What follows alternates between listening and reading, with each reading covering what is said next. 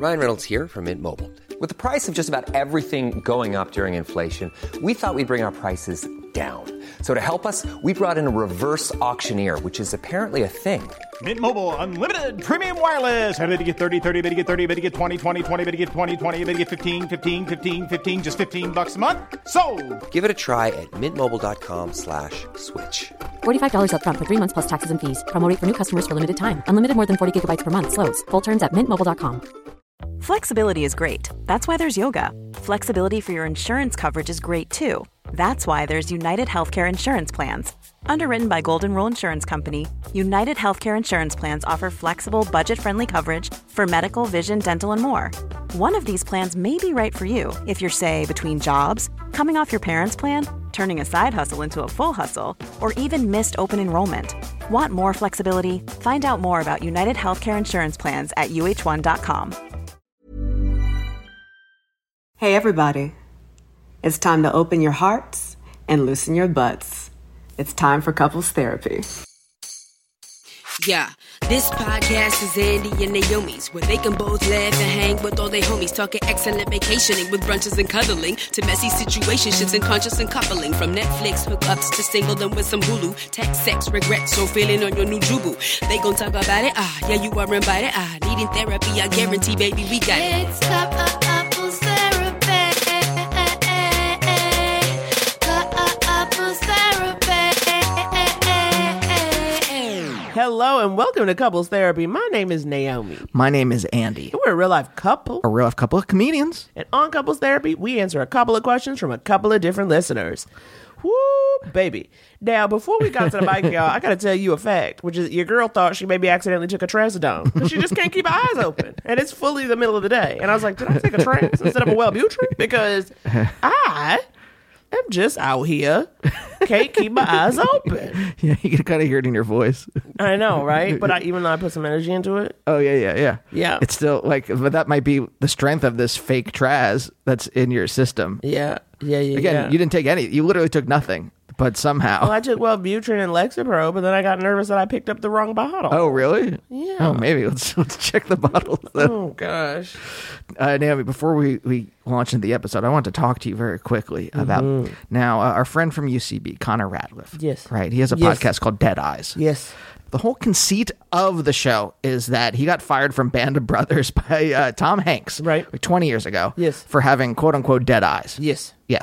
And so the whole podcast has been kind of building up to trying to get Tom Hanks on to explain why did he fire Connor, right? But it has been many episodes. I've never listened to it. Was him really just being like, was he just talking to different people being like, what was your fired by Tom Hanks moment? I don't get like what made it a whole podcast. When I said podcasting has gotten out of control. No, I think it went, the experience of acting and auditioning. Yes, and that okay, kind of so stuff. yes, I think it went it was in that all, way. It was all that other kind of stuff. Yeah, okay. Yeah. So here's the thing though. He has landed Tom Hanks. Tom Hanks, I assume they've already recorded the episode. Otherwise, they wouldn't be trumpeting this victory, right? But Tom Hanks is going to be on. And I thought, who is someone, Naomi? That was huge. It was huge news in the entertainment world on Friday. Right. The trades were buzzing. Yes. Deadline Hollywood. It said Connor Ratliff lands Tom Hanks for podcast. Lands his white whale. His white whale. His white whale. What was the name of the volleyball in? His Wilson. He lands his white Wilson. And I'm like, I mean, obviously someone hired a publicist somewhere, right? But still, Buzz. How do we do that? Now, I was thinking. Buzz for our pod. What was the earliest thing you ever auditioned for? It would have been probably How Stella Got Her Groove Back in the early 90s. And I auditioned to play Stella's niece, Angela Bassett's niece. How did Stella get her groove back? She went to Jamaica and had sex with Taye Diggs. Okay, so I say we try to land, well, not just Angela Bassett, but the entire cast. We got Taye Diggs, who followed me on Twitter for a brief moment. We know he loves comedy. Whoopi Goldberg. Oh, there it is. Friend of you, Regina King. Friend of you, Regina King. You worked on something briefly with her. So I say, look, that is our dead eyes. Okay. And from now until those people come on the show, that's what we are that's what we're laser focused on, is saying how they should be on the show to explain why you did not get the part you auditioned for in How Stella Got Her Groove Back. When I was 10. When I was 10, why did I not get the part of Stella's niece where I had to say, what, Auntie Stella? I didn't do nothing. Yeah. I mean, my God, I should book it now. And that's what we're pivoting the entire show to. Every episode to discuss why you did not get that part as a 12-year-old. Yeah, 10. So 10-year-old, sorry. Even more formative, Andy. And then, it'll be like a series of interviews, Variety, The Hollywood Reporter. Everyone who's anyone will say, we finally reached it. The casting director for How Stella Got Her Groove Back, who finally says why that tape did not work. She was a little too thirsty. That's all I remember. Well, also, too, they said, I was supposed to be a little kid, but I had boobies. And that was a problem, too. That was their criticism. Well, it was part of the problem. Is that boobies. This kid's a little too chesty. Stop! Don't use that voice. Because I'm imagining they're smoking a cigar. I thought it was Waiting to Exhale, but it's How Stella Got Her Groove Back. It's How Stella Got Her Groove Back. Both Angela Bassett numbers. Well, of course. Numbers. If you were a strong black woman and you had a story to tell, you got Bassett. All right, folks. If you are friends with Angela Bassett, Taye Diggs, or Whoopi Goldberg, you gotta help us land them on the show now. Absolutely. Absolutely. That's our new goal. Oh, my God. Naomi, do you remember going back to Sashir's episode? This is like, I don't know, a month or two ago. Uh-huh. We did an all-advice spectacular. A spectacular. Spectacular. Now, we answered someone's question. They were having trouble dating. Okay? Dating in New York specifically. That's why I did on that episode. Where else would you struggle so much? And, they have called in with an update. Ooh, so I love an update. I'm going to play that right now. Hi, Naomi and Andy. This is an update call. I just wanted to thank you so much for your amazing advice. It came at a serendipitous time. I'm the person that called that said that I live in Harlem and I hate apps and I can never meet anyone in my neighborhood. I don't know what vibe I'm putting out there. It was on the Sashir Zameda episode. Anyway, the point is, everything you guys said was so useful. I have literally the moment, Naomi, I stopped looking. I deleted the apps and it was New York was just opening back up. So I started going to comedy shows alone, going to music shit, just going to bars alone because I don't mind doing that. There was no spaces for that during the pandemic. So I did that, and then at the end of a show I went to where Dilsey Sloan was hosting, she made a joke about the fact that everyone loves essential workers, but no one has ever sucked one's dick. So as I was being driven back home uptown, I started joking with my Uber driver and asking him if he'd ever hooked up with anyone because he was really hot and young. And then he was like, "That's disgusting. People are crazy." And we've been hanging out ever since. He's been giving me rides, not through Uber, and we've just been driving and chatting and talking. He's like a grad student. It's really annoying and beautiful, and I'm really angry with myself for being a stereotype. The moment I deleted the apps, it worked. But thank you so much for your Naomi, you straight up prophesied, as Nigerian families would say, like literally from your lips to God's ears. So the moment I put down childish things and focused on getting into law school, I met a really awesome dude who's ambitious and likes me and is also busy. So thank you both for your beautiful relationship and your beautiful advice. And Naomi, yeah, just keep saying amazing things. Yeah, I figured out the best way to study. Andy, thank you for that trick about the train. This is so long, I'm going to get cut off. But the point is, I love you guys so much. Thank you for your good advice. And you guys are straight up doing voodoo. So everything you say comes true. So please say good things. I want to get into Columbia. Please, Naomi, say it out loud on the podcast so that God will hear you and it will work. Like, literally, you are a witch and I worship at your feet. Okay, that's too much. I love you both. Andy, thank you so much for the study tips. Thank you. It's really changed my entire life. Okay. I'll call back and update you guys. So you can, my name is O, and thank you. Sashir, also thank you. Goodbye. Okay, so if I'm a witch and I practice voodoo and I can make stuff happen, I would like a very large house in West Hollywood. Speak it into the universe. I just did.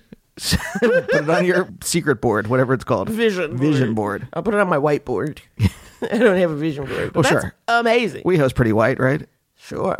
Andy, her Uber driver.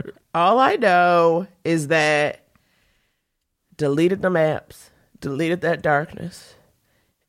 And it was like in Poltergeist, where she goes, this house is clear. And then all the good could come in. Now, Naomi. That's wonderful. Do you remember last week's episode with Rory?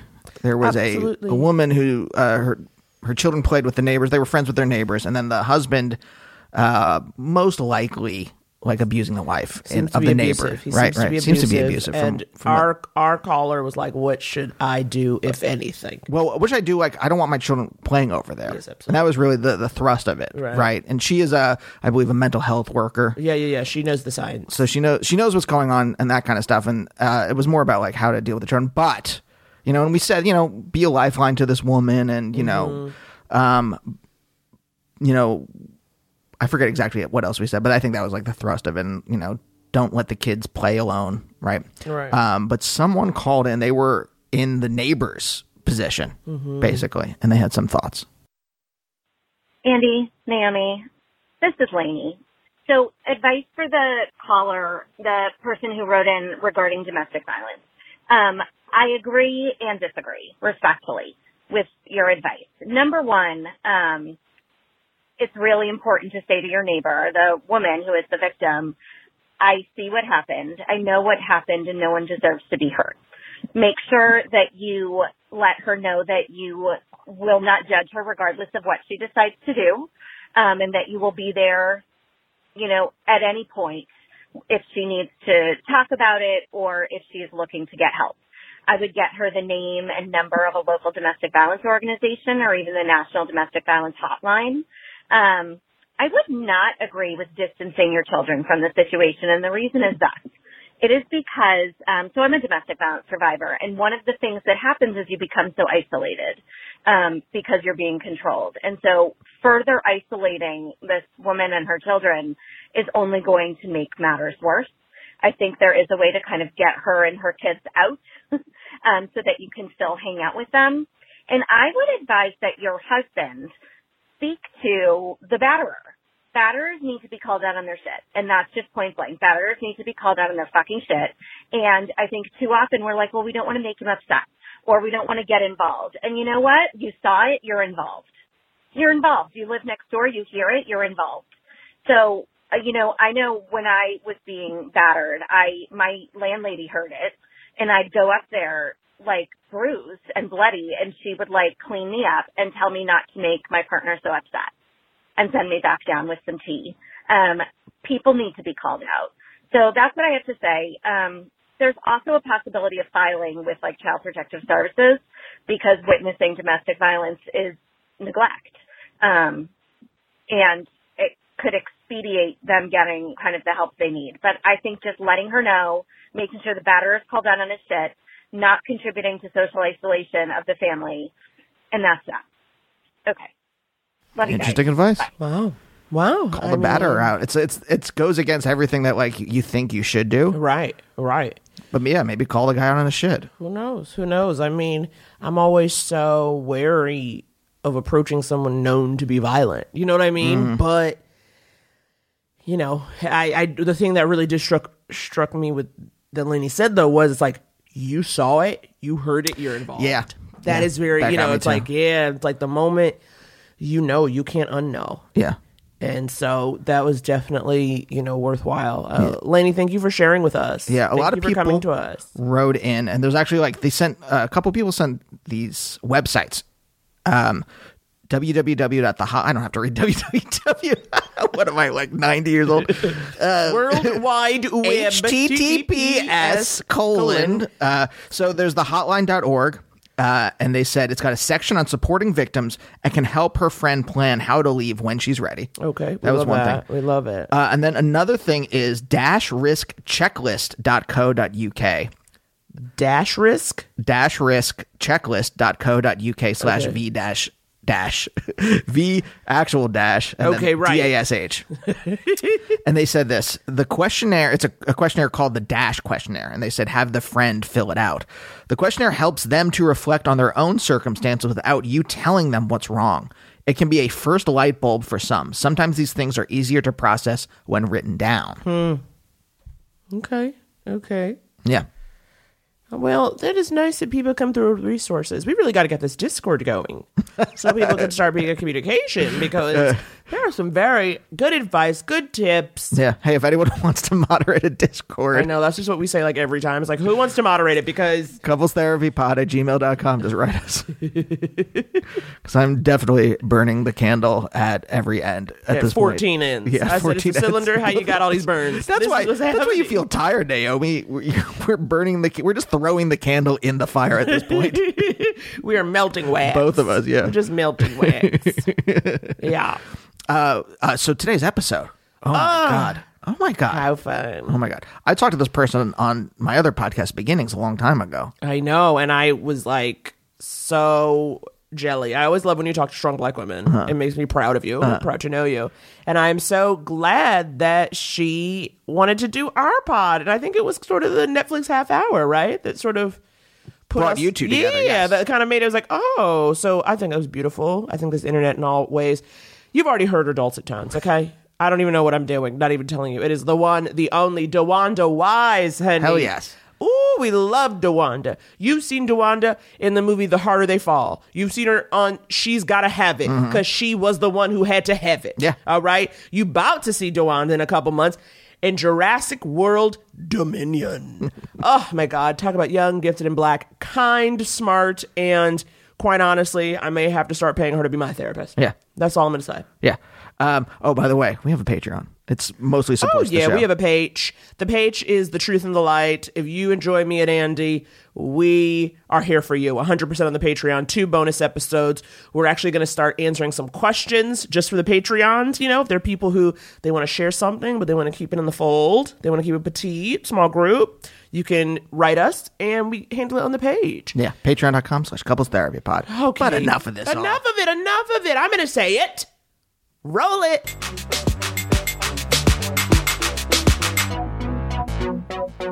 I always heard you end an audition, you throw in an extra little line. Yeah. That's it. A line, an exclamatory gesture of some sort, a sound. Oh, okay, a sound too? That's good to know. I'm going to be writing this down. Yeah. I need this. I always ended auditions when I did a couple commercial auditions back in the day when I was doing those. I would hand them a note that said, hire me or else. And then there was a little drawing of a knife. Did that work? Not for nothing, here is what I did actually used to do to circumnavigate my awkwardness. I sent thank you notes afterwards because thank you notes cover the multitude of awkwardness and or so sorry I don't have the personality that you think I have when I walked into this space. And then they go, oh, she was so nice, I wasn't. I love that though, but I'm like, nowadays they keep so many layers where it's like, you just get the audition where I'm like, okay, who is it? Right? Like, I don't know who's reading it really. Seeing it or anything like that. Yeah. Because I used to jam on a thank you note. You know what I'm saying? After a meeting, thanks for taking the time. And then it's like, so here's a little callback to something we talked about. Yes. Be well. That's how you got to do it. That's how you got to do it. So you're saying my threatening note was not the way that to was. go. I feel like, did it work? I got a commercial agent off of. Not off the note. I'll tell you what happened. I started when I got a commercial agent after I started.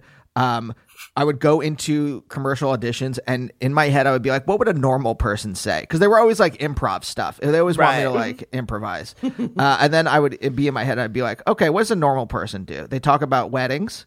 They talk about performing normal. Yeah. He could not. Okay, one time, and I'm going to say real quick, this fool, he had to go in there. He tells me this after the fact, and I was like, okay, so you don't want a book. Because they said it was like, you had to improvise, and it was like, what's your job? Someone just asked you, what do you do for a living?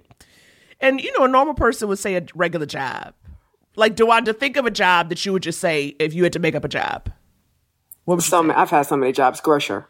Sure. Relatable, we know. Right. By the way, I used to work at supermarkets, so I know, I know the full panoply. That was an option available to you. Exactly. I could have said Dairy Boy. I could have said, which is when I worked at Pathmark, I stopped. He said dairy. Instead, I don't work. I was hit by a taxi. No. I said I fell down the stairs of the subway and I sued the city, and now I'm living off the settlement. That's what he said in the commercial audition. Nobody needs that backstory. Nobody does need that backstory. And that's not even a job. Don't send a commercial audition to UCB. Don't send it to... Everybody else did it. Don't yell in front of our company. Sorry. Now, Jawanda, this is just a fun little... I can't get over it because, as we said before we started recording, you have been to our home in New York City. No, in Los Angeles. In L.A. In LA. In the old apartment in LA? Yeah, that gross apartment. Yeah, that gross apartment. Our first apartment. Yeah. It wasn't our first apartment in LA. First apartment in LA that we had to get within a week of moving here. The first place we found that would let us have animals, it was like, we'll live here. But yeah, it's fun. So you knew Andy. You guys met doing podcasting, and this is just, a rare treat. And now you and I get to meet, and that's a beautiful thing. Yeah, I think so too. Isn't it magic? Cool. This business of show. I love this magic.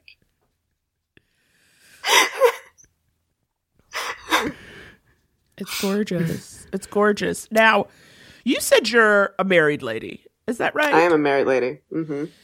How long have you been a married lady? I mean, of course, on Couples Therapy, Hetty, we're going to be answering people's questions, but we like to let them know where you, the guest, are coming from. When you give your 2 cents, it's like, okay, what does she talk? Does she know from when she speaks? Does she know? Yes. I am a married lady. Mm-hmm. I have been a married lady for nearly 13 years. What? Mm-hmm. Mm-hmm. Yeah. This is see, and this is why we podcast, so we can learn these things. 13 years. 13 years. I have been a married lady for nearly 13 years of my life. Yes, Mabel couldn't take it. Mabel couldn't even take it. Let the people know. But yeah, Alano and I met in February of 2009, and we were married in June of 2009. Whoa! Mm-hmm. Okay, walk us through that, because that's like old school. That's like my parents, they met and got married within 8 months. Yeah. It was very old school. It's interesting too, because one of my closest friends kind of did the same thing. She met her husband and they were also married within a year, that same year. So I think at the time, a number of things. One, it didn't seem strange. Two, for both of us, for whatever reason, no one was surprised. I wish I could tell you that we had that story where it was y'all didn't believe in us and we made it, like those 90s R&B songs. Yep. You know what I mean? I wish that I could be yeah, y'all didn't believe, but look at us now. Nope. Everyone was like, okay. Wow. This makes sense. So that's everyone was like, oh, that makes sense. Or I think they were just thinking that we were both such tiny old people that, young old people that we just, they're too young old people. Please get married, actually, and drink soup for the rest of your lives. Hey, now you're speaking my language. Oh my God, this one loves a soup dinner. I love a soup dinner. Give me a soup and a little bit of a baguette with a drizzle of olive oil and a little bit of salt. I had chili and cornbread for dinner last night. Oh, delicious. Now that's also too that's winter. That's really good because it's cold in New York. You need that. Yes, that's that's warm. Yeah. Last night I made a yam and kale chili. Yeah, I would call it a stew. It was more of a stew. It was more of a stew than a soup. It had it halfway in between. But it was very spicy, which I loved. Yeah. But now, okay, so you get married after 4 months. Had you had a lot of relationships? I'm always very fascinated by, no matter how long someone's been together. For the listener, Dawanda gave a knowing nod. I'm fascinated. Here's for context. For context, my friend threw a birthday party for her 1-year-old on Sunday, and I was well behaved. I've been super well behaved. So I'm the only one wearing a mask the entire time because I'm like, there are whole children here. Mm-hmm. But nevertheless, there was a guy there, and I was like talking to his wife, very clearly his wife, because she's like talking about her child and gesturing and all this. And I'm looking at the guy, and I'm like, I know him. And I'm like, did I date him? Like, that's how, I was legit like, did I date him? I know it's been a long time. Yeah. I can't remember. And then, quickly the puzzle pieces fell together and I was like, oh no, we didn't date. He was the friend of somebody I dated, but we didn't actually. So there's a network out there. There's a network out there. Yes. No, I had an illustrious, a very thorough dating history to the point where, and because also I had, as many of us millennials did, I had a very free upbringing. So I was like, I had a high school boyfriend. I dated in high school. I went to school in New York. I had a partially college boyfriend. And then, so everything in between. I was like dating in between the high school and the college boyfriend, dating after the college boyfriend. And then, it was like the end of 2008. And I was like, I should stop recreationally dating. Like, I was like dating to be like, oh, that's interesting. Right. Like, you're a way carpenter to just, who went to SCAD. Yeah. Just character study though. Like character study. Legit. Like I was a shitty. Dating for your craft. I was dating for my craft. Oh, that's too good. But then though, when you say that though, that recreationally dating, then, so it doesn't sound like you were somebody where you're like, I need a relationship as much as it was like, dating was very casual. Like it didn't seem like it was like a fraught, like, does he love me? It was more like, it was never fraught. When I got married, I was never a girl with posters on the wall. Mm-hmm. I love an 8-course meal by myself still. 8 courses. I'm very impressed. Oh, 8. I love a long dinner, a long solo. Sorry, let me pause for one second. Walk us through 8 courses, because I don't know if I've ever had 8 courses. It's like, it's little baby food. Mm-hmm. Like a course is like, here's one cracker. You know what I mean? Like it's like, here's one cracker. That used to be what I said when I went dating with people. Here's one cracker. Voila! They open the door. Here I am. You can see Naomi's disapproval. I said you. That little slight, like, you. It was like disapproval, but also loving it, because I think that's so funny. To just be like, here, because he's so, like, Andy's so sweet, so the idea of him going, here's one cracker, it's like very, very funny. Absurd. So just like, ain't I a stinker, yeah, very little Rascals energy. Do you all have any little, like, signs, like a little touch of the leg or a gentle, like, pinch if someone says something in company and you're like, hey? Absolutely. Oh, yeah. It's thigh pressure. We push our thighs. It's a thigh pressure. I will do a grip. Yes. But then it was funny because we were recording once and I thought Andy had given me the pressure, and then I was like, oh, was I not supposed to say that? And he was like, oh no, I was just stretching my leg. And so I was like in the conversation, like trying to like backpedal out of something because I thought I had gotten the signal, and then it was not the signal. I've definitely done that for to Alano, and he did what I used to do in church when my mother would pinch me, which was like, ow, why'd you pinch me? So, no, I just let him live his life. Yeah, you can't. I just let him live his life. What were you getting pinched for in church? Talking. Everything. I don't know. It was talking. terrible. Yeah, just talking, moving too much. Probably, let's be clear, me as a child crying for no reason. Listen, I'm a teary motherfucker. I'm naturally teary. Love a good cry. And so now, I need to know though, okay, how, again, because you're having your character study romances. Yes. It's all very casual. Mm-hmm. How did you know he was the person to marry. You know what I mean? Like, I'm always curious as to how you know someone's the, quote unquote the one. So because of my illustrious and well-accomplished dating history, I feel like I had a level of honest self-awareness and self-assessment at that point to know, like, that worked, that didn't work.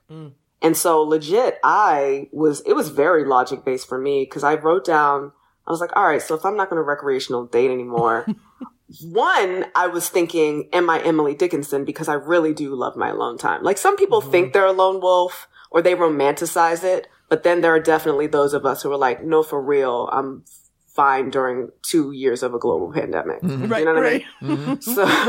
So, you know, so I wrote down this list of like, oh, these are the things that are kind of mandatory. These are the things that would be like nice. And then this is just some extra shit. On the extra shit was like, he can cook. You know, it was just like, he can cook. I like his face. Those things were just on the like extra. Not like actually his face required. is on the extra? Yes, it is. I like his face is on the extra side. Okay, what's It's on like, the that what's could on the change. mandatory? The mandatory was a foundation of a faith practice.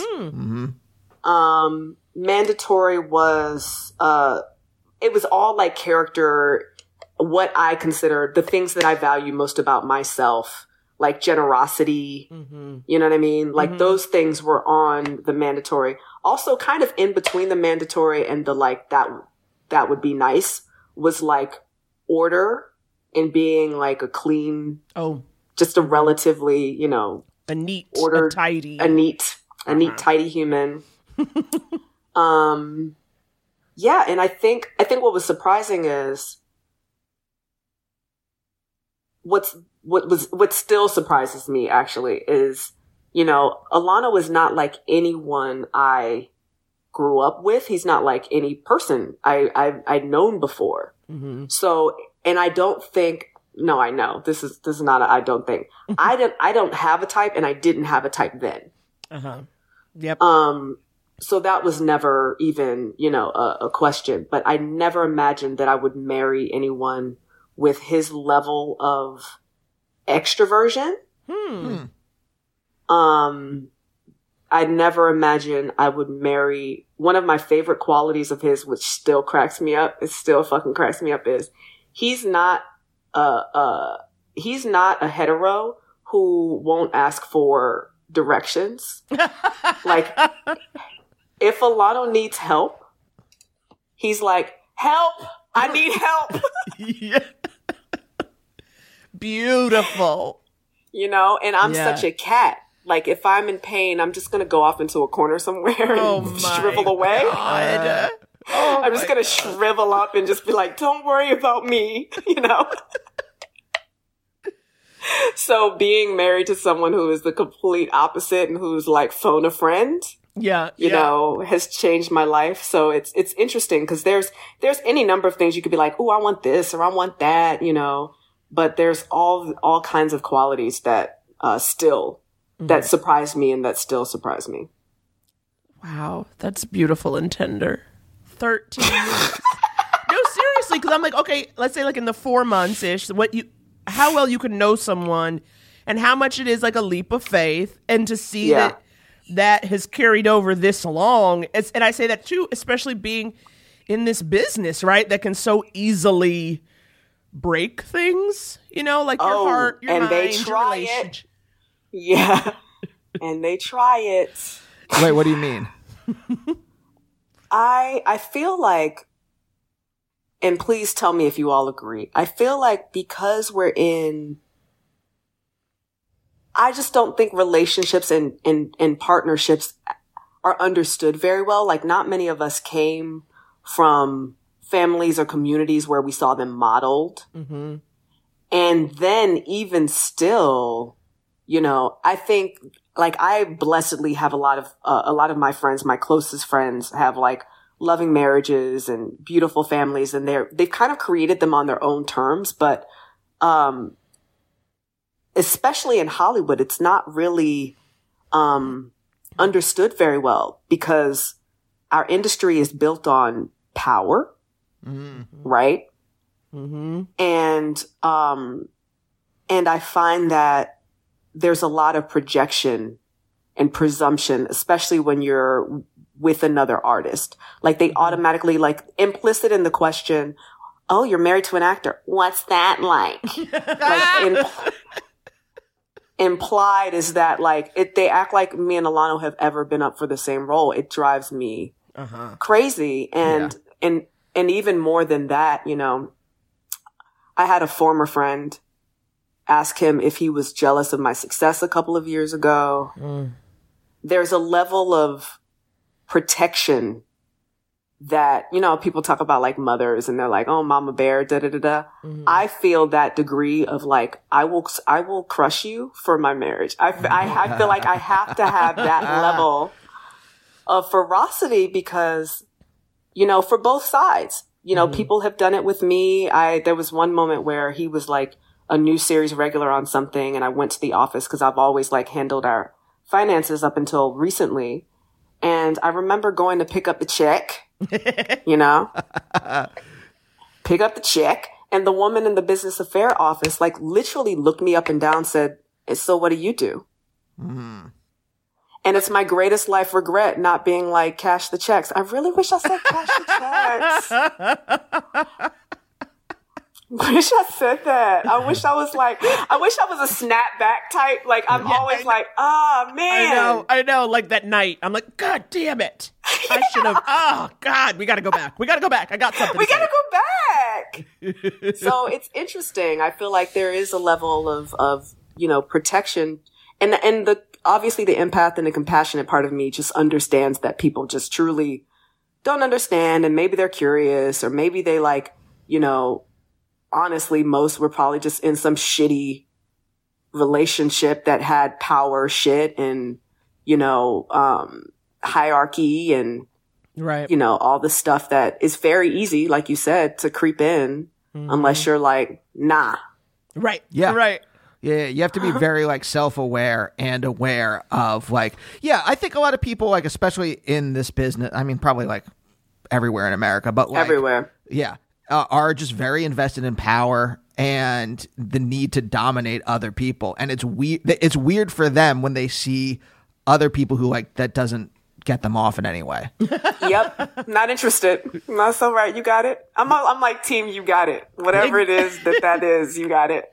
But I think it's also too, though, you know, I imagine like, for instance, Andy and I have known each other because we're coming up on 12 years and, you know, we have been through all of it.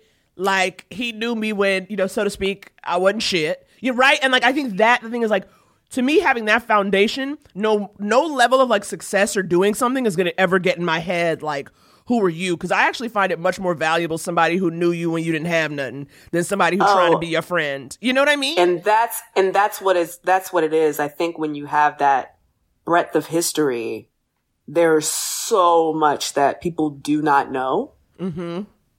That's really precious, right? That's like just really precious. Like some people choose to share it and like write a book, and that's fine. And I might do that when I'm 95. Who knows? Not counting it out altogether. But you know, me and Alano have been through, I mean, plenty. Yeah. You know, in 13 years. I mean, this part's no secret, but when we met, his father had just passed. Oh wow.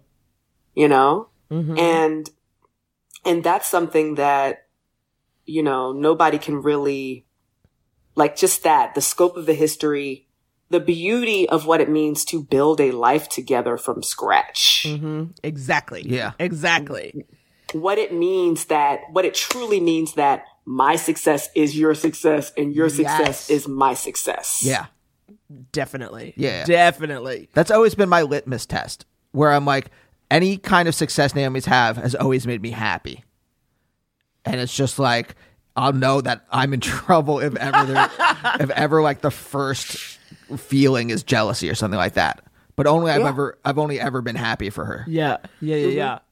I mean, it's funny though, because I realized I didn't really know how to love someone without criticizing or being just because I think that's how I was taught. Like sort of to love you is to tell you how to improve. And so Not great. Okay. Well, that's your mom pinching you. Yeah. Oh my God, yes. Woo, she'd pinch a bitch. It was, but I noticed, like, for me, I know with like career stuff, I'm always just like, I think Andy is the greatest and I want the world for him. And so then I'm like, okay, what can I do to help facilitate that? But then I realized that comes with its own kind of messiness where, again, the same way you said, you were like, I'm going to let him live. I'm going to stop pinching him and let him live. I got to just let him live. And it's going to go the way it's going to go. But because I realized, even though, of course, my intention was, how can I help? I think it was putting an extra pressure that's like, we already feel stress and want more and wonder. It's like, I don't know if that's me. I'm not helping. Well, a lot of your criticism, it was not any like creative criticism. It was all like presentation. It was like your mom telling you need big hair. Oh yeah, DeWanda, she says my career would be better if I had big hair because white people very like specific. Big hair. That is very specific, and I appreciate it. I've heard, a number of suggestions over the years. They all kind of make me laugh now. They all really make me laugh. But they can make you laugh now because you're over here Jurassic Parking. No, they made me. Some of them made me laugh then. I used to have a superpower. This is a superpower that I'm trying to actually get back. Like, I had two superpowers. One was like a naivety that's just like, la la la, everyone loves me. And then the other one was, that was one. And then the other one was, that doesn't apply to me. So I'm trying to like reinstitute the whatever rule that is doesn't apply to me thing. Cause I really liked being that naive.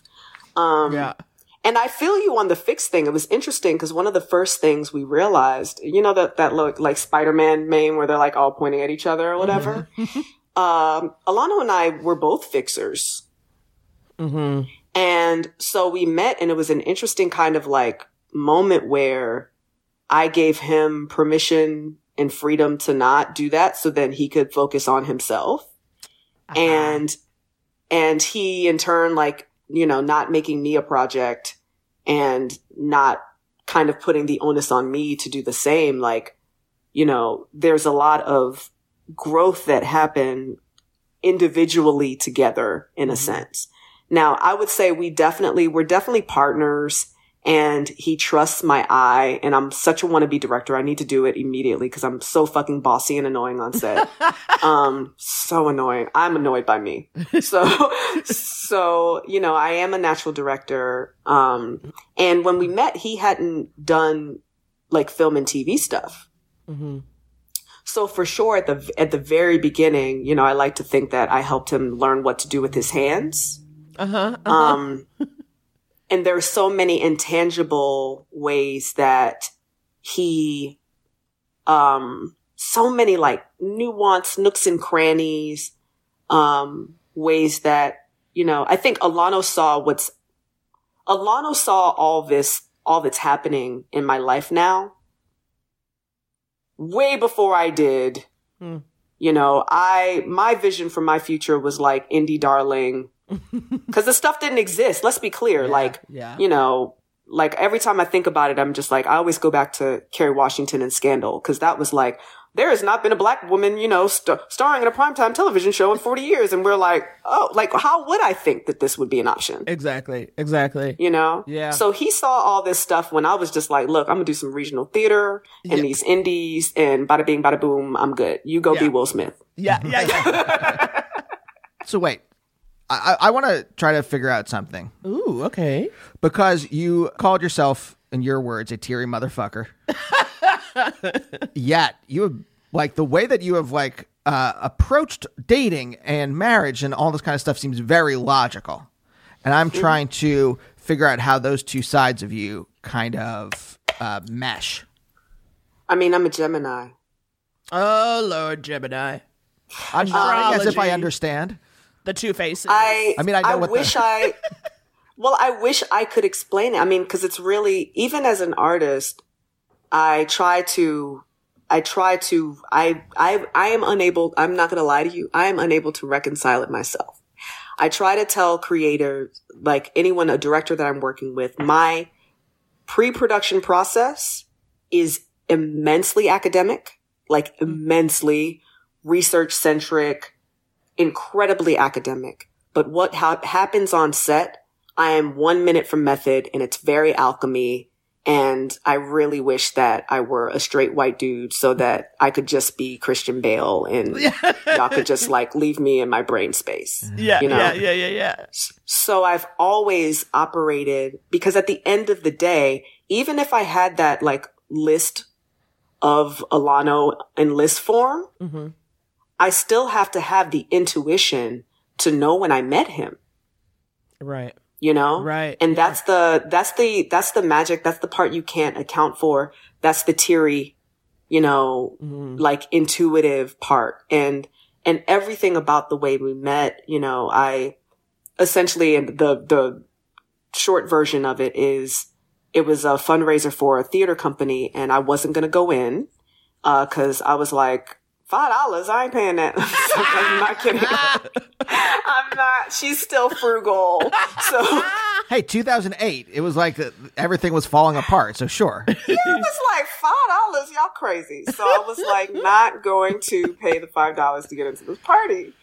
And when a friend of mine said, DeWanda, I got you. I'll pay the $5. That's how I ended up meeting my future husband. So I go into this bar, and he's the only, like, it was mostly NYU kids and NYU graduates. And he's like total fish out of water. I thought he was younger than me because he still has a baby face. It's crazy. Just like Andy. I thought he was younger than me. That's it. Your face is gonna look like that forever. It's so weird. Bless him. Bless him. I know. So I was just like, you know, but I felt his sadness, and he wasn't moping around. Yeah. He was just like, he was going through the motions of being there, you know, and he was like networking and all the things were happening. But there was a moment of stillness where I just saw him at the corner of the bar by himself. And legit, the only voice that was in my head was like, oh, he needs a conversation. Go talk to him. That was it. You know? Yeah. Like, I could just feel it. I sensed it. And I was like, oh, something's happening with that cute boy. Go, you know, go talk to him. And that was it. So, you know, I wish I had an answer for how to reconcile being both an empath and immensely type A, but I have no answers for you. Andy, I'm so sorry. Wait, the cuteness probably had to like help, right? Because like I've been at plenty of parties where there's like some sad person around, and I'm like, it didn't. I mean, the cuteness helped, but before I wanted to be an actor, I wanted to be a therapist. And again, remember, I'm a fixer. I'm a recovering codependent, you know? So it really was. And I thought at the time, this was February of 2009, my vow to myself, which I failed, that doesn't build self-trust. My vow to myself at the end of 2008 was that I wasn't going to date that year. I was testing to see if I was Emily Dickinson. So I was not going over to him to be like, let me spit some game. Right. I would have a year ago. You know what I mean? Like, I would have been doing that in 2008 for sure. But in that moment, I was just like, something is happening. So, okay. So in other words, your whole dating history was your academic preparation for this moment in which your method acting took over. There it is. That's hilarious. Do you see how he does it? That's hilarious. He puts it together. He synthesizes it. That was so succinct. Bam, bam, bam, bam. Okay, now that we really have a great context for this, I think it's time that we help some people answer some questions. Don't you think, Andy? Yes. We'll be right back after this.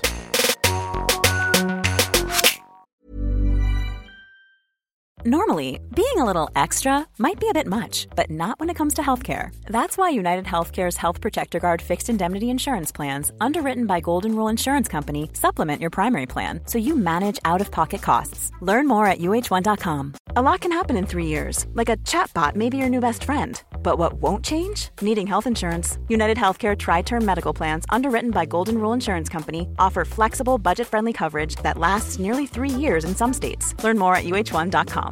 Mom deserves better than a drugstore card. This Mother's Day, surprise her with a truly special personalized card from Moonpig.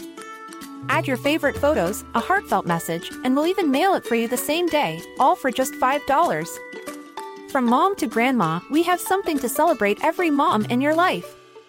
Every mom deserves a Moonpig card. Get 50% off your first card at moonpig.com. Moonpig.com.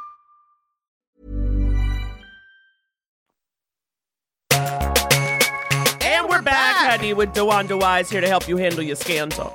Okay? DeWanda's bringing us both logic and heart. Okay? Left brain, right brain. You are the amalgamation of us together. The amalgamation. I wish I was both. I'm all just teary. Right, of us. I know, but I'm saying I know. So I'm like, oh, God, that combination is so powerful. And I wish I could cry. You're like, I had my tear ducts removed. By American culture. Ooh, that's deep. Oh, listen. That's deep. Toxic masculinity. Okay. I'm talking about it in therapy.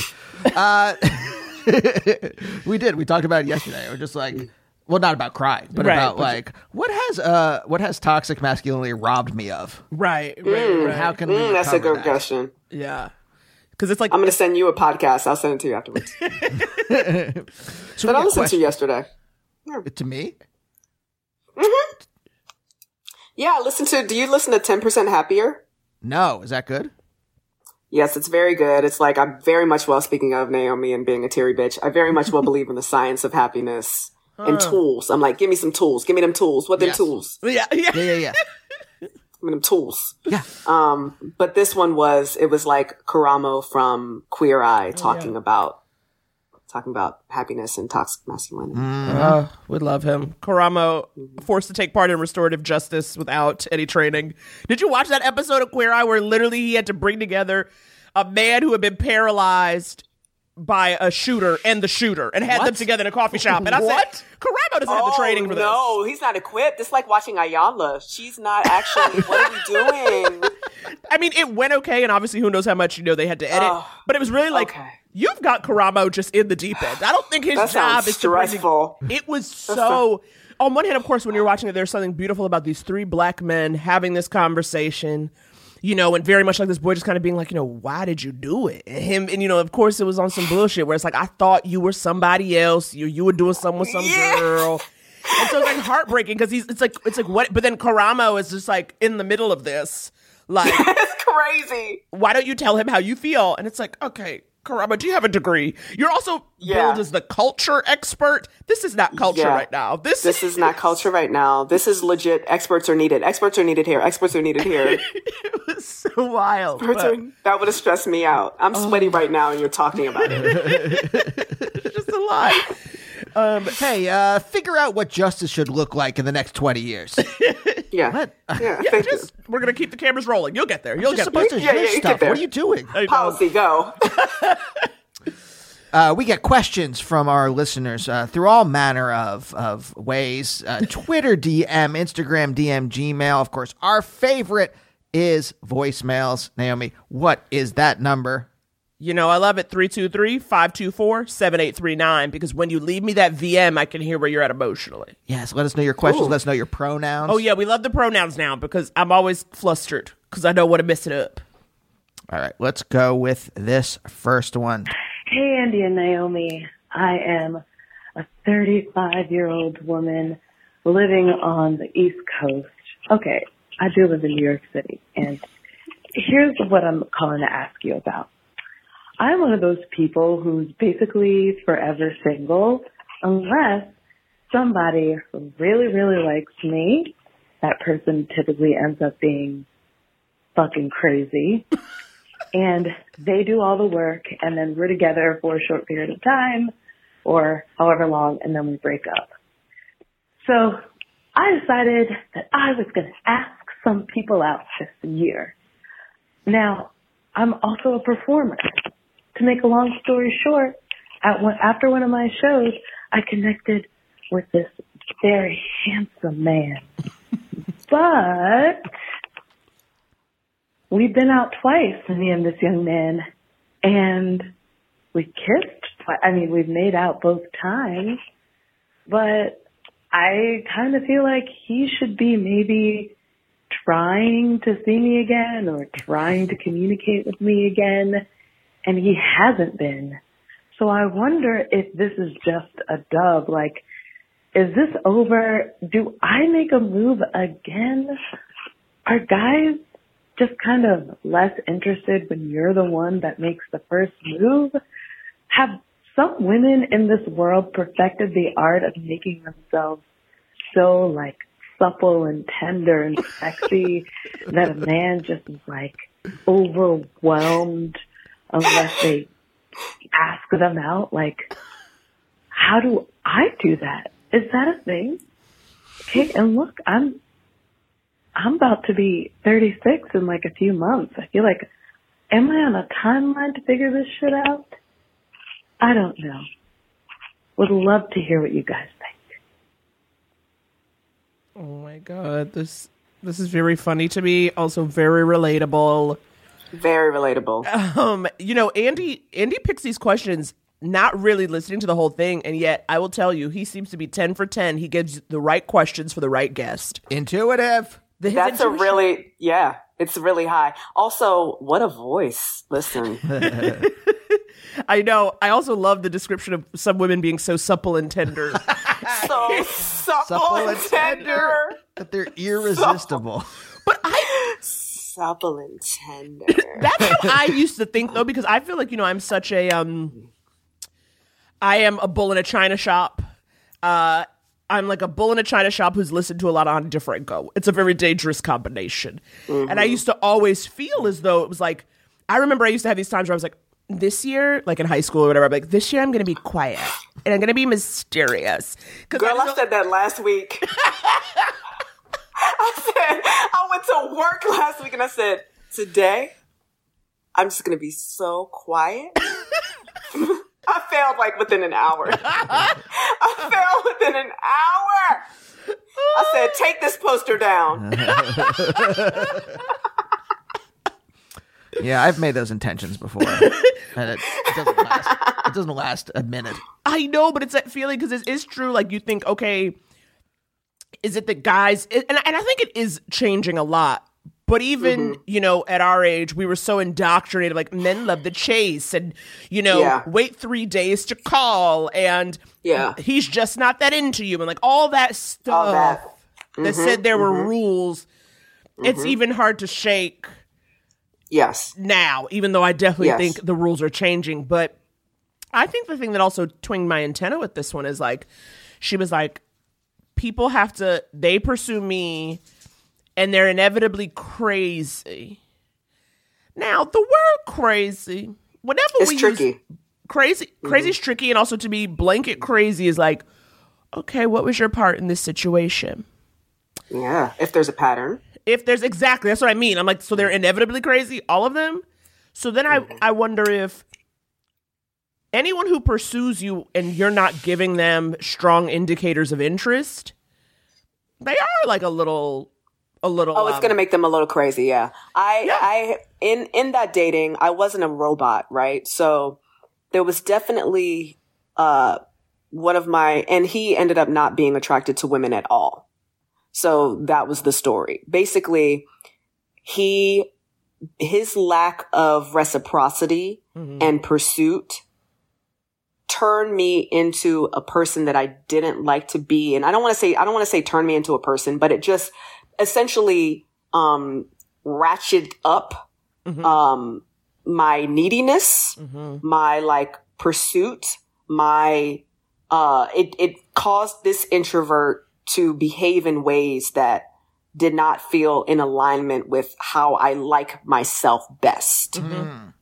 And so I'm sure, and I've not only experienced this romantically, I've experienced this through a lack of reciprocity and friendship too. Like, so I am sure there are plenty of people on this earth who can go like, DeWanda she gets kind of crazy, So that doesn't, that word, I totally agree. What I was struck by in that question is, and what always kind of perks my ear up is the level of like thought that we do, the rumination, the consideration, the over-undering, the like, oh, if I do this, then this that happens. None of that is action, you know? And when Alana and I were dating, that those short 3 crazed months. That rich week and a half. There was a time where, like, I will speak for myself, sweet caller. I don't give a fuck. All right? My husband was working on 3 plays at once. He was starring in Terrell Alvin McCraney's brother-sister trilogy. Oh my goodness. Which was literally 3 shows in one. He would do 1 show on Friday, 1 Saturday matinee, and the 3rd one on that evening. He was rehearsing and preparing for that. And our relationship was imbalanced. This is literally, we're just dating, y'all. Our shit was imbalanced. I felt like I was not being given the attention that I was giving. And I broke up with him. I don't give a fuck. I communicated it.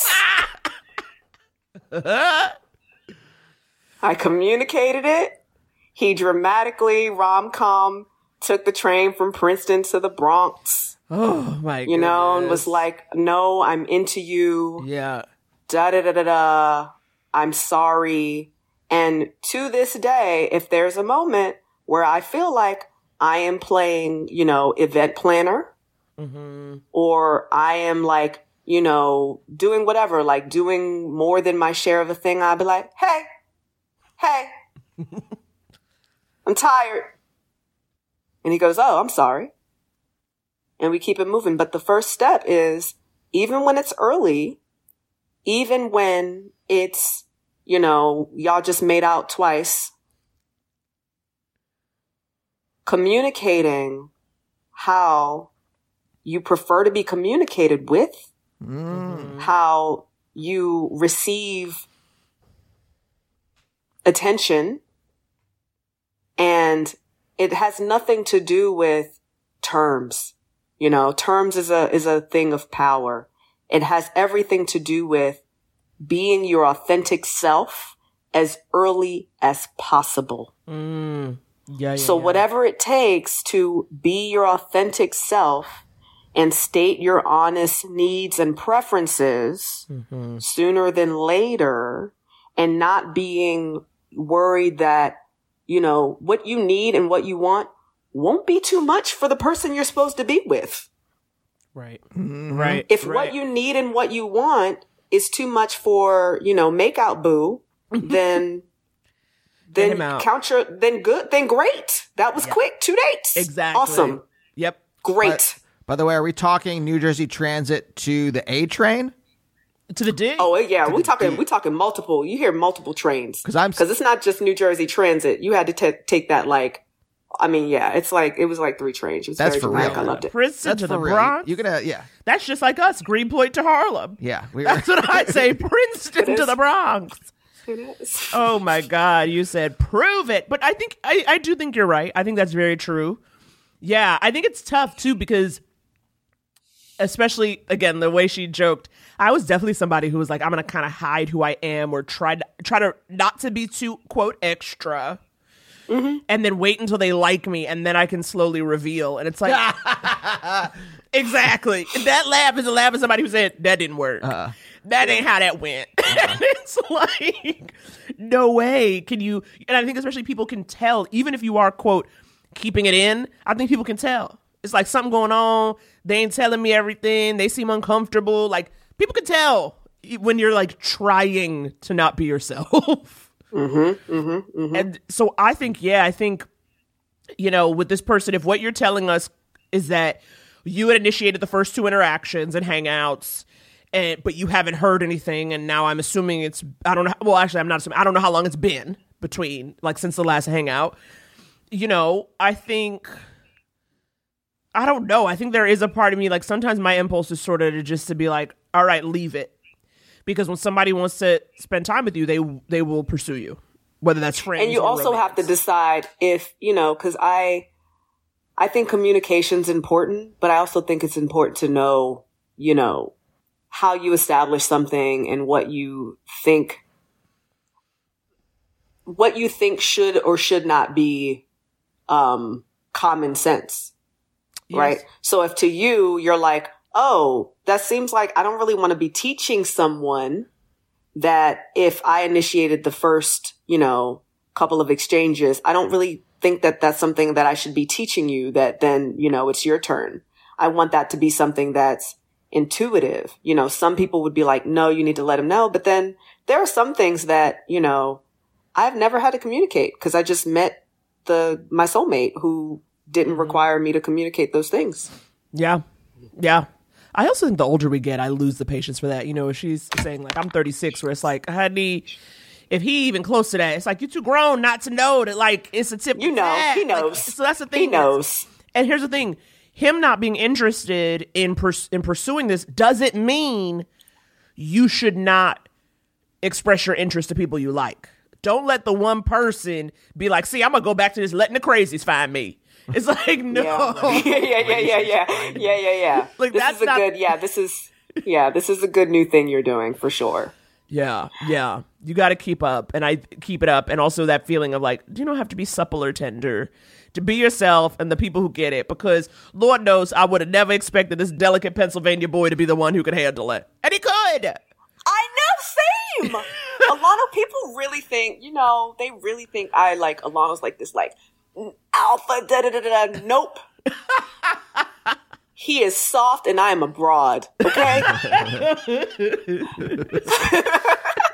Yeah, no. A lot of people think I'm an alpha, real strong alpha. Yeah, they think you're a strong gentleman, alpha. too. Did you say strong alpha gentleman? Hey, I lift weights. You do. You lift weights. I lift weights. Do I need to have time for one more? Of course. All right, here we go. Hey, Naomi and Andy and guest. Big fan. I have a question for you about a roommate situation. So my roommate has a chronic medical issue, and as a result of a health crisis that she had last year, I ended up exchanging contact info with her mom when we were all at the hospital. It was pretty intense, but that's not why I'm calling. What I'm calling about is that her mom has started reaching out to me, not about her daughter's medical situation, but just to like ask if she's home or if she's mad at her, just at like all hours of the day and night. Like the other night she called me at maybe 10:30 at night, which normally I wouldn't even be checking my phone then. I'd be asleep. And I'm getting the sense that these calls are happening when my roommate is not happy with her. And it's just none of my business. I just think it's over the line for her mom to be reaching out to me. And I admit that I have some level of bias here because I'm estranged from my own mother. And if I found out that somebody was giving information about me to her, I would be very upset. So I don't think it's fair of me to share any information with my roommate's mom. Correct. Unless my roommate has provided that information to her. But I just don't know how her mom might use that info or if my roommate wants her to have it. So I just feel like giving her any kind of info would make a bad situation worse. I know this is a little bit rambly, but I'm hoping that you can help. I haven't told my roommate about these calls, and I haven't given any information to her mother either, but she keeps calling. What should I do? Thanks so much. Hope you can help. Bye. Oh. You know what to do. Let's play this out though, because like we all know what she needs to do, but how should she actually do it? Because that's such a weird interacting with friends' parents is so weird, at least for me. Like they have this weird authority, but they're not my parents, so I don't care about them in some way. I mean, I do. I think what's fascinating in this question, and just even listening to it, I was like, I wonder your age, dear caller, if you were in your 20s, perchance. and all of your instincts and your insight, to me sound true. True. Now wait, before I dive in with my personal, entirely subjective, only DeWanda believes this point of view, Andy, you were going to go through how it could play out. Yes, I just wanted us to all, because we know, don't give any information about your roommate to her mom. Tell her mom in some way, hey, I think this is weird, or whatever, however you want to say it. Hey, I don't feel comfortable. There's I love that. I love the in writers' parlance, that bumps me. Because then you put, when you say, like, when you're in a writer's room and someone says something shitty, you don't say, that sucks. You say, oh, I don't know, that kind of bumped me. Because then you're not putting the onus on, you're not telling someone that they suck. You are saying, hey, this how this affected me. Right. This idea just kind of, it feels weird. It doesn't sit right without being like, right. Are you out of your mind? Yeah, right. The subtext is, that sucks. You're shitty. You only got this job because your parents a famous producer. You quit it, Andy. You just you draft that email and then you just delete that part. I know. Yeah. Yeah, I think, you got to say something. But I would also say, DeWanda, honestly, you're our company, and I really need to hear your thoughts, first and foremost. Also because I think that you have an intuition. I have an intuition, and I also have, because I have there's multiple things. I think what's fascinating is because all of us, no matter how, Sasha Fierce or confident or whatever, all of us have an inner people pleaser because all of us are just, essentially animals trying to survive. Mm-hmm. Right? And I just want to remind our caller that, like, you don't actually owe this woman's mother anything. Mm-hmm. Yeah. Mm-hmm. Like, if you wanted to put your phone on Do Not Disturb, my phone stays on Do Not Disturb, but if you wanted to put your phone on Do Not Disturb at 9:00 and literally never respond to her again, you would be well within your rights to do so. You don't actually owe your roommate's mother anything. Right. Now, in the land of real life, knowing that you might have to see her, or there might be like a lunch situation, we all have to be adults and adult and another be responsible. Health situation, like you do keep those channels open because of the health stuff. Because of the health stuff. But it's very simple. It's a very simple and succinct reply. And you just choose the level I always choose the level of communication that has been established. So if, you guys primarily text, you can text it. If you talk on the phone, just write yourself a little note, what you're going to say, and say it on the phone. If you email it. Mm-hmm. So whatever your primary, mode of communication is, the underlying principle is, I don't feel comfortable either having, in your case, because you said you haven't discussed anything. And if you have, I don't feel comfortable continuing these conversations. Mm-hmm. And the only decision then that is left is if you think, if it would weigh on your spirit for whatever reason to not mention it to the roommate. If, as you said, you haven't disclosed anything and nothing's happened, I personally believe that there's no reason to compromise their relationship by going to the roommate and being like, yo mama been trying to get information,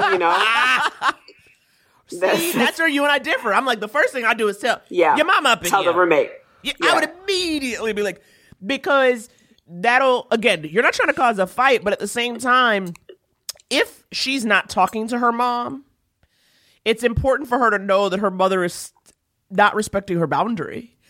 Because it's crucial to the dynamic, because if she doesn't know her mom is like secretly out here trying to get stuff, I mean, I just think it's like, you need to know when somebody's out here undermining your boundaries, not respecting your dynamic, trying to also insert themselves into relationships you already have. Like, mom and roommate are not friends.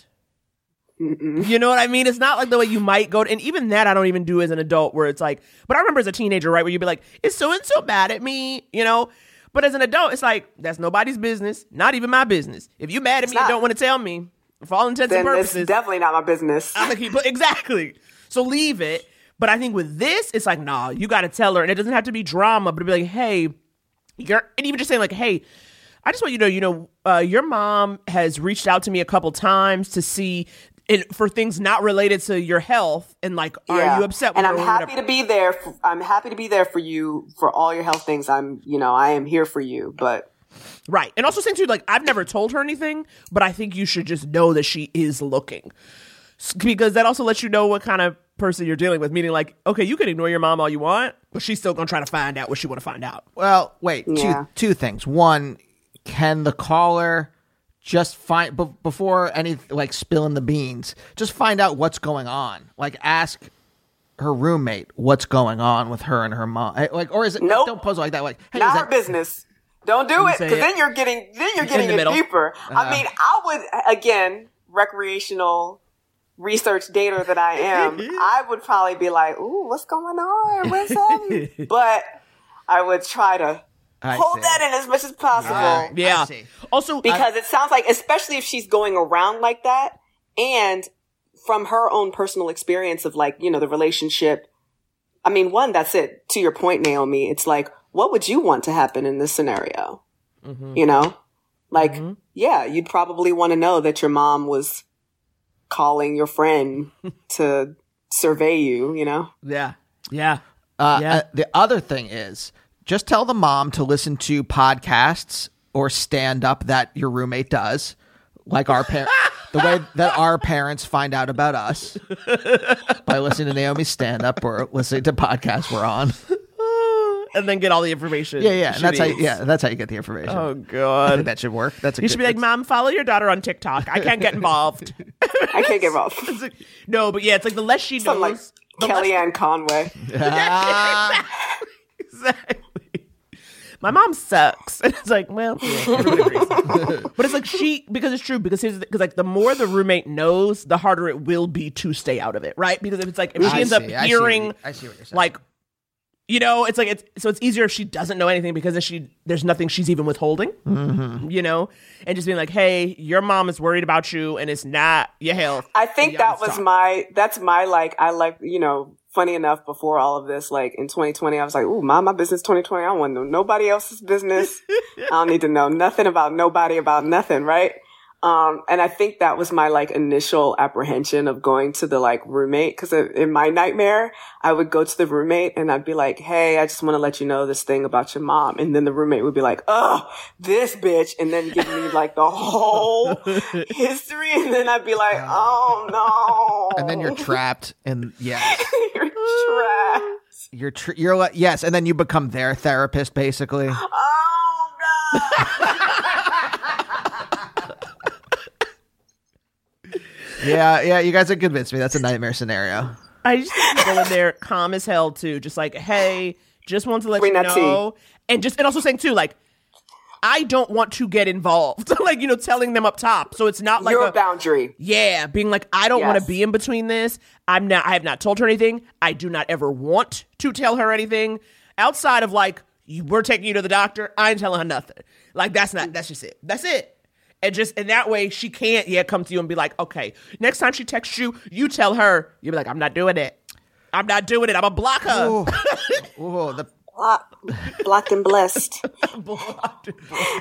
The people pleasy part of me inside is like cringing at the idea of just like at all of this, even though this is all, you guys are both right. Like I feel the correctness emanating from both of you. I get it. But like, I'm just like, no, love me for helping you. Love me for mediating the situation. Yeah. I know. That girl is gone. I used to be that. I get it. That girl is gone. That girl said, you better get up to the Bronx if you want to prove something, because I got somewhere to be. I don't care if you're doing 3 plays. There is one me, and I don't have time. Terrible. Ruthless. It worked. It worked, though. 13 years strong. It did. It's 13 years strong.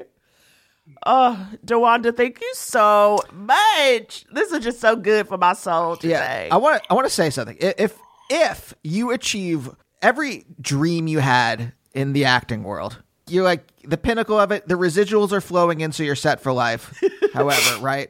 And you're like, I don't remember know residuals. There's still some, and you're like, I don't know if I want to do this anymore. You could still be a therapist. That's true. You could still be a therapist. I'm gonna throw that out there. She's in there. You have the like, she's definitely in there. Steely demeanor. You do. You have the calm demeanor, the direct warmth. Direct warmth. That's what I call it. Okay, and I like direct warmth. You know, you're not going to coddle, but you're also going to, say, I understand that this is hard for you, but you need to get over it. Like, that's what it would be. And that would be good. So you have that option. If you ever say, I'm done. I just want to, we'll get you a quick master's of social work, 2 years, and then you're out there. I like this. I like this plan. It's not bad. It's not shabby at all.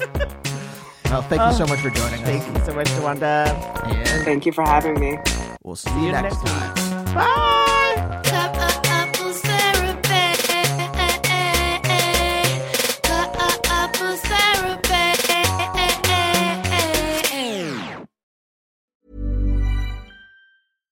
Mom deserves better than a drugstore card. This Mother's Day, surprise her with a truly special personalized card from Moonpig. Add your favorite photos, a heartfelt message, and we'll even mail it for you the same day, all for just $5. From mom to grandma, we have something to celebrate every mom in your life. Every mom deserves a Moonpig card. Get 50% off your first card at Moonpig.com. Moonpig.com. Mom deserves the best, and there's no better place to shop for Mother's Day than Whole Foods Market. They're your destination for unbeatable savings, from premium gifts to show-stopping flowers and irresistible desserts. Start by saving 33% with Prime on all body care and candles. Then get a 15-stem bunch of tulips for just $9.99 each with Prime. Round out Mom's menu with festive rosé, irresistible berry chantilly cake, and more special treats. Come celebrate Mother's Day at Whole Foods Market.